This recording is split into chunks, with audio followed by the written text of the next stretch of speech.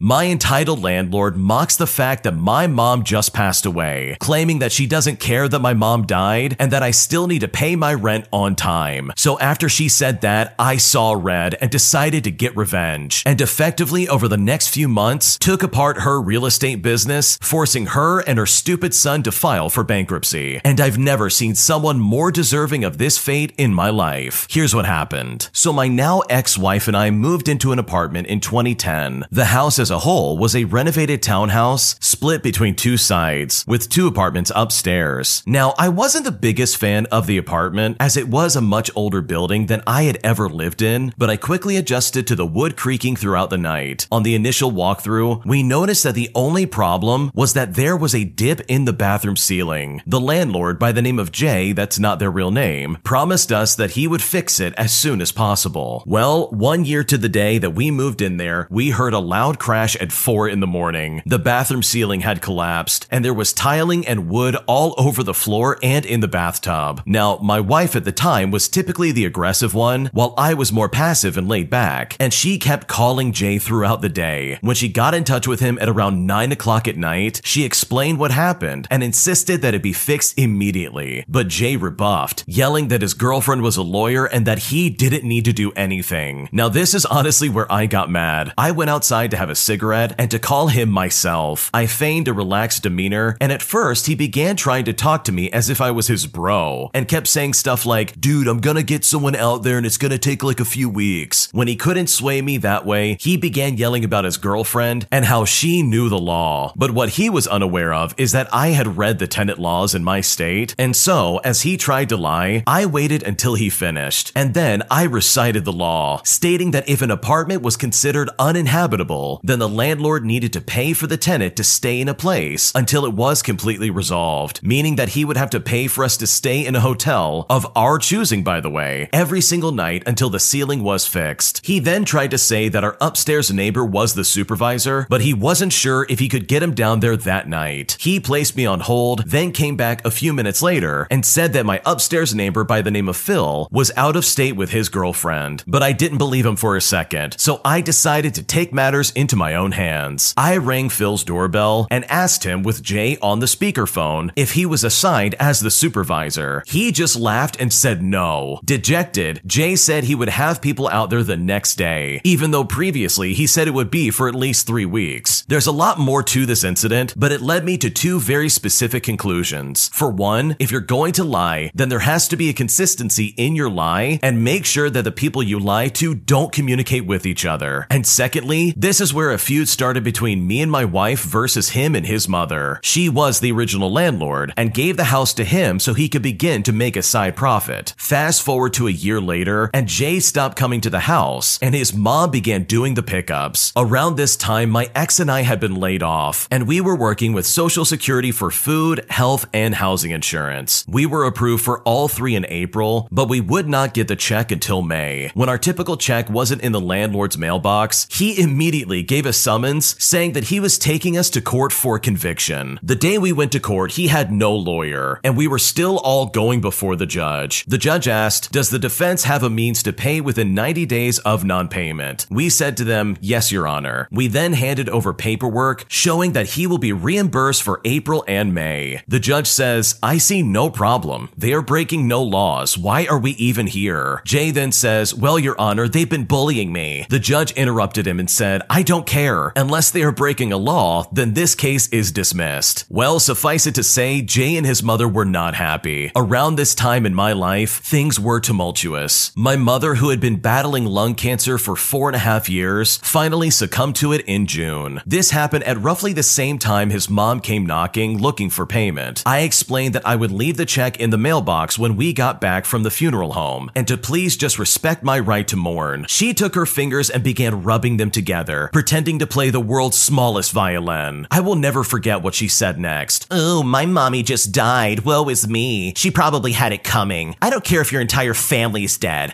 I want my money." She then smiled smugly, proud with what she had just said. At that point, I saw red, and my heart jumped into my throat. I went, grabbed the check, and handed it to her in absolute shock that anyone would say something so messed up. She had finally managed to push a button that very few people I've known throughout my life have even come close to pressing. I went into rage mode, but not in the way that you would expect. And this is where my revenge started to take place. We were always told that if a health inspector came by to not open the door. Well, I waited until August, since that was the month before the lease was going to run out, and we knew they would not be extending a renewal. I walked up the block to town hall to ask for the health inspection of our property, and it was scheduled for a few days later. Now, there are a few things that you need to know about this situation. For starters, I was friends with all of the tenants. Phil had moved out with his fiance, but the new tenant was a really cool girl around my age by the name of Danny. Tom and Hannah on the other side of the downstairs floor had moved out in July, and Jay was still looking to fill it. The only one who wanted to stay out of this was Rose on the upper right apartment. Secondly, I had gotten permission, as well as her spare key, so I could let the inspector in Danny's apartment, and I knew that I could use the back staircase on the right side to let him into Tom's now vacant apartment. And third, I also knew that Danny was moving out in September, which is a month after we would move out. The inspector came and it was glorious. He checked the exterior of the house first, noting that wires were exposed. There was an old empty dryer, along with other odd clutter in the backyard. I brought him inside the shared entrance, and as I was coming in, he noticed that the last inspected date was back in 1994, which was a little under 20 years to the day that this happened. This meant that for each year he did not have an inspection, there would be an appropriate fine. For our apartment, we had black mold growing in our bathroom, and the bubble in the ceiling had begun to regrow to problematic proportions. Upstairs, Danny's apartment was suffering from leaks in the ceiling, and it looked like her bathroom ceiling was also on the brink of collapsing. We then went to the basement. The boiler was on the verge of exploding. There was flammable items along with gasoline and a pack of matches sitting right beside it. The fire door that separated the two sides did not close all the way, basically rendering it pointless and useless. And on the right side of the basement, there was a toilet that had blown up. It had coated the surrounding walls, and the leakage prevented us from going up to the floor via the right side. And by the way, the entire time, the inspector was photographing and writing constantly. We stepped outside, and he said that he needed to come back. When I asked why, he said he had to run out of the space to write down all of the infractions. He had literally filled the front and had written an entire page on the back portion. I kindly and coyly said, "Well, how much will it cost right now?" He scratched his head and said, "Well, it's probably going to be around $20,000 to $30,000 from what I can see, but it's probably going to be higher as this house was never licensed to be split into apartments." I thanked him for his time, and he said he was going to come back with a county inspector. So eventually we moved out at the end of August, but I got an update from Rose, who did stay behind in the apartment complex. Because he was the current owner, he owed all current fines, and nobody new could move into the empty apartments until everything was up to code. Basically, with 3 out of the 4 being vacant, he was losing thousands of dollars in potential rent. He handed the property back to his mother and had to file for bankruptcy. Now here's the other thing that makes this even more interesting. Every time an old tenant left and a new one was coming in, an inspection was supposed to be done. And now that all the financial burden had fell on her, they looked into the records, and she was fined for each time she had broken the rule. By the end of the year, Rose had moved out, so the place was hemorrhaging money. Meanwhile, I'm just sitting back, proud of what I had done. Now, maybe you're asking, is this all you did? Well, no, it wasn't even close to being done yet. I felt like I had completely destroyed Jay, but my real target had always been his mom. I learned that she had 8 properties throughout 3 towns in my county. I went to each one, spoke to the tenants, and said that I was a concerned tenant from another property and asked if they had any problems with their apartments. Every single person I asked described the apartment in very poor condition, and it had intolerable levels, and that the mom was effectively a slumlord. She would ignore problems unless someone turned to litigations. She was threatened that they would summon the inspector, or more often than not, the people would just straight up move out. She would refuse their deposit and sink those into cosmetic repairs so that the apartment looked nicely furnished. People rarely fought back because she knew that the occupants were of upper-lower class minorities. So being the concerned person I was, I went to the inspector of the other 2 towns and asked for an inspection to be done with at least 1 tenant, if not more, and we would be waiting for when they came back. It turns out that she faced pretty much the same infractions on every apartment she owned, and it turned out she actually had 12 apartments, but I initially only knew about the ones that fell within my county. The remaining properties in the next county over over were given a mysterious heads up to perform a surprise inspection. From what I can tell, Jay's mom had been in the landlord business for about 40 years, and that collapsed very quickly. Now, since we moved literally 1 block down the road from our old place, I got to see Jay lose his primary source of income and have to claim bankruptcy, but also saw that his mother was also trying desperately to find a buyer. I learned 2 years later that she too had to file for bankruptcy. Jay and his mother actually camped out in front of our next apartment for 2 days right before she filed for bankruptcy, and I'm guessing just so they could scream at me or my ex-wife at the time. So I called the cops and said that there were strange people standing in a no parking zone and they kept looking up at the second floor. A cruiser swung by and told them to leave. I know I should have used the 2 months I spent monitoring everything to find a new job, but this was the only time I wanted to hurt a person where they hurt the most, and that's right in their wallets. I think I got my point across because none of this would have happened if they had just fixed the ceiling before it collapsed, and they honestly have nobody to blame except for themselves.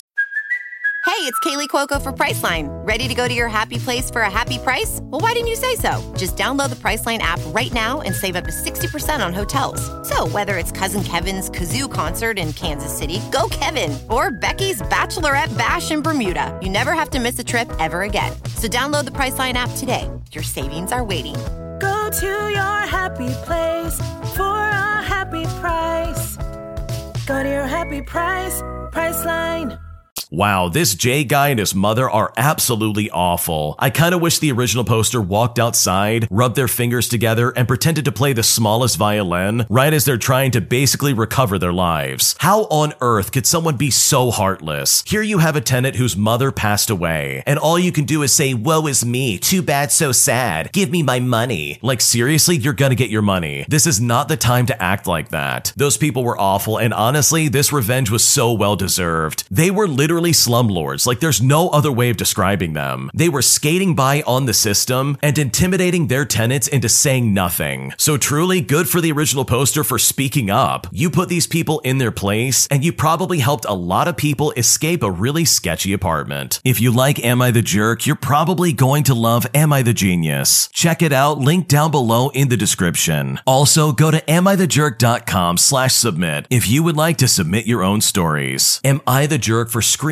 at a lady at the park after she let her unleashed dog near my dog? Here's what happened. So I'm a 21-year-old male, and I've been helping my brother out by walking his large dog while he's on vacation. He is generally well behaved, but he is still reactive to other dogs due to an incident with an aggressive dog. So he has to wear one of those head-pulling harnesses, and he has a thick collar so that we can hold onto it if needed. The other day, I was walking him down a long road when a woman turned the corner with her dog. It was a smaller dog, think like Italian Greyhound size, but not nearly as slender. I made my brother's dog sit down and I held his collar. But when I looked up, I noticed the dog was off their leash, which is something that's not allowed in this area. She was still a little ways away, but her dog was running up to us. So I shouted by saying, "My dog is not friendly, please get your dog." She shouted for her dog to come back, but it ignored her and kept coming directly for us. She didn't speed up or anything though. Now, my dog is usually pretty good with other leash dogs. He'll be on alert and might pull once or twice, but he's more curious than anything, and making him sit is so everyone is more comfortable since he is a very big dog. Unleashed dogs freak him out though, and put him majorly on the defensive, so he was growling and trying to get in between me and this dog. I was trying to get it to go away, but it wasn't leaving. So at this point, I just full body hugged him to try and calm him down and shouted for this lady to get her stupid dog. When she got her dog, she said I didn't need to shout and that he's harmless and he just wants to be friends. So I said to her, "Yeah, well mine's not harmless and he doesn't like dogs." She then seriously said that I didn't need to be rude about it. I then went back at her and I said, "Would you rather I be rude or your dog dead? Because he saw your dog as a threat and it wasn't going to end well if you didn't come and get him." This really upset her, which is kind of fair. And she said, "Well, maybe he shouldn't be in public if he can't play nice." And I just said, or maybe you could follow the rules and keep your stupid dog on a leash. Not everyone wants to be best friends with your dog. She called me some words worse than a jerk and stormed off with her still unleashed dog. Now, for some important context, the incident with the aggressive dog was my brother being attacked by an off-leash dog. They both were okay, but it was traumatic for both of them. So when a dog runs up to us or jumps on us, it honestly freaks him out, and he tries to protect the people he's with. The little dog kept jumping up on me no matter how many times I said no, or even gently pushed it away. We also specifically walked this route since there's lots of signs posted about keeping your dogs on a leash. We're also working to make him less reactive, but he just isn't there with an off-leash dog yet. So am I the jerk in this situation? What should I do? You are not the jerk in this situation. That lady was completely out of line. She was letting this dog walk around without a leash, and that is completely unacceptable. That area is very specific. You have to have a leash if you want to have your dog in the park. That's literally the entire reason you go there. So no, you are not the jerk here. That lady was an absolute moron, and honestly, I would have been rude to her as well, because the way she was acting was inappropriate, and she needs to do better, otherwise a meaner dog is probably gonna snatch up her dog. The new management of a bus depot deny my friends from parking on their property, so they decide to maliciously comply, parking in such a way that blocked one of their entrances and denied them the opportunity to turn their buses around for their routes, thus costing them a lot of money in the process. Here's what happened. My friends live in a house that is in front of a bus depot. There's an entrance on one side and an exit in the other. For years, with permission of the owner, they parked their cars beside the house, along a wide part of the exit for the depot. It was convenient, and friendly relations meant my friends did not complain when diesel engines fired up in the early hours to warm up outside their bedroom windows. A couple decades later, the business is taken over by a national chain, and with that comes a number of changes. New tall fences that obstruct views, gates on the entrances and exits, more buses stored that require more maneuvering, and more young, underexperienced drivers. When moving buses, they regularly chipped a fence post, moving them from the exit to the entrance of the depot. The road was narrow with a big hedge on the other side, so it was not a task to perform carelessly. After a couple of broken fences, eventually the wooden post was replaced with a sturdy, reinforced concrete equivalent, and the driver stopped hitting it in a hurry. Another change that came down the pipeline shortly after was that the owners required my friends to stop parking on depot grounds. They wanted the space for their own staff. After asking if there were other spaces that would be acceptable, they were told in no uncertain terms that the cars were not to be on the property at all under any circumstances. So here comes the malicious compliance, and with it the dawning realization for management that there was a reason the previous owner had been so accommodating, because now they park their cars outside the front of the house instead. As the law does not allow parking on the sidewalk, they must be parked on the road proper, so they absolutely block about half the narrow road. Consequently, the long buses could no longer pull out from the exit and turn around the house without hitting the cars. If they needed to go on a route in that direction or just pull a bus around to the entrance, they now have to turn the other way and drive a couple miles around country lanes instead just to get where they need to go. The impact was felt immediately. The depot managers called the police to complain about the obstruction, but the police not only confirmed that the cars were parked legally, but that they must not obstruct the sidewalk, so they could not be parked closer in. Management also petitioned to the local council to have that part of the road designated for no parking, but fortunately for my friends, that has been successfully fought off. Honestly, this is new management's problem. If they had just let these people park in that space, nothing would have changed and everything would have been fine. But instead, they have to drive miles just to get to the entrance and exit of this depot. That is honestly hilarious to me. These buses, by the way, are not easy to drive. I know personally I would not know how to do it. You need to know your routes, and you need to know where you can and cannot turn around. So honestly, the previous owner was really smart. They had a good plan, and they set up a good gig with the people who lived in that house. So honestly, good for you for maliciously complying. This new management and new company absolutely messed up, and as a result of being selfish, they made their lives a lot harder for literally no reason. Am I the jerk for refusing to be available for emergencies during my holiday vacation? Here's what happened. So my holidays were approved by my manager 1 month ago. Yesterday, my colleague John, that's not his real name, which I am very friendly with, also wanted to take a trip to an exotic country to see his friend the same days as my holidays. I told him that I'm very sorry, but I have things planned out and I cannot move my holidays. However, I will not leave the country. I will just spend some time with my boyfriend. Afterwards, my manager tells me that he would really like to approve John's holidays, but I need to be available in case of urgency, even though there's a small risk that an urgency would even arise. Also, he doesn't want the superiors to be mad at him for not having a backup plan in case something urgent arises. But blatantly, I told him that I cannot accept that. I would be busy enjoying my holidays, and I'm not even sure if my manager has the right to ask me that. Well, now I have the impression that my colleague is mad at me for ruining his chance of an exotic holiday, as it seems like a once-in-a-lifetime trip. But I believe that my manager is responsible for this. If he wants to accept the holidays of my colleague, he can sacrifice his own holidays and be available instead. So am I the jerk for ruining my colleague's chances to go on this trip? What should I do? This is not your fault, and this is a classic case of the manager not doing their job. Literally, your manager is there for a reason so that they can find somebody to replace you if there really is some kind of urgent matter. I honestly hate how managers try to make it their employees' problem when they're simply trying to request time off. And that's terrible work practice because it basically bumps one coworker into another, with management seemingly being very nice. So no, you are not the jerk in this situation. Your manager is the jerk for trying to pit you up against John. That's not fair, and if they were actually competent at their job, they would have found a replacement and not bothered you with something so frivolous. Thanks for watching. When you subscribe, make sure to hit the bell to turn on notifications so you never miss a video. To finish listening to all the stories, check out the playlist at the top of the description. And if you want some vibey music to put on in the background, check out Easy Mode. If you like Am I the Jerk, check out Am I the Genius. Everything will be linked in the description.